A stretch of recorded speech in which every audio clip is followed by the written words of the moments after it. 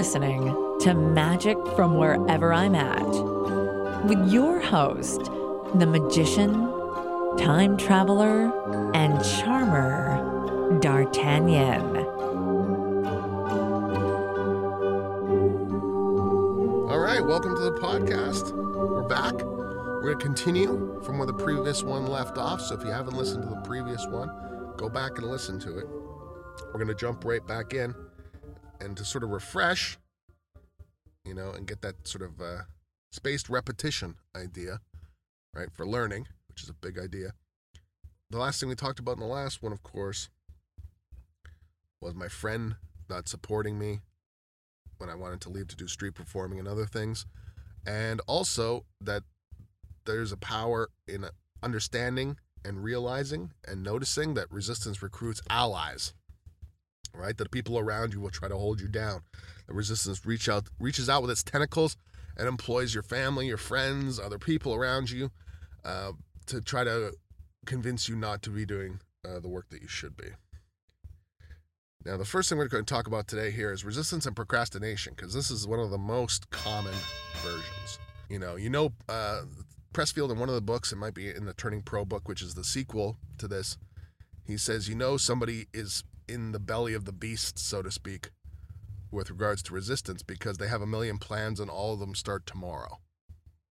So that's like a good, and I think we've all done that. So he goes in here in The War of Art, he talks about how procrastination is the most common manifestation of resistance because it's the easiest to rationalize. You don't necessarily going to tell yourself, I'm never going to write my symphony. You always just say, like I just said, I'll do it tomorrow. Next week when I have some free time, or all that kind of bullshit. You become a victim of resistance, and you start to build that habit of putting it off and putting it off and putting it off. And that's where, man. So what does resistance really feel like? Like, obviously it's emotional stuff. And Pressfield goes into that in The War of Art. And he says, basically, first, it's unhappiness. It's like a low-grade misery which pervades everything. So if you're sitting here listening to this and you have some sort of, maybe you feel like, I'm okay, but I'm just not that happy. It's a low-grade misery is what he says.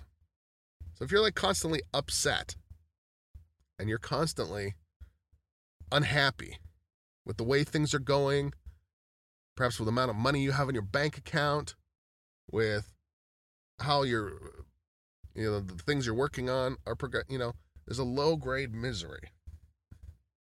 That's resistance. You're often bored. People are always like, I'm bored. I was like, are you an idiot? You must be an idiot if you're bored. Because there's like so much, to pick up a book, learn something. I'm bored. You know who says that? Kids. Because they don't know anything. As an adult, you should never be bored. You can think, what should I do maybe? I want to find something more exciting than what I'm doing right now. When you say I'm bored, that's resistance. And you should really, if that thought ever comes into your mind, you should immediately recognize it as resistance, or immediately recognize that something's wrong. There's also some sort of, Pressfield goes into this, there's also some sort of guilt you can't quite put your finger on. Maybe you want to go back to bed. Maybe you want to get up and go party. Maybe you feel unloved or incapable of being loved. You don't like yourself. You don't like your life. That's when you're in the belly of the beast of resistance. If resistance is not overcome, it will continue to rise to where it becomes unendurable. And that's when people start to self-medicate, do all sorts of crazy things, resort to endless hours of web surfing, TV watching, drinking to excess, all sorts of crazy things. Eventually it becomes depression, aggression, dysfunction, may lead to even crime eventually, right? Self-destruction. And people say, that just sounds like regular life. And Pressfield's like, no, it's not. It's resistance.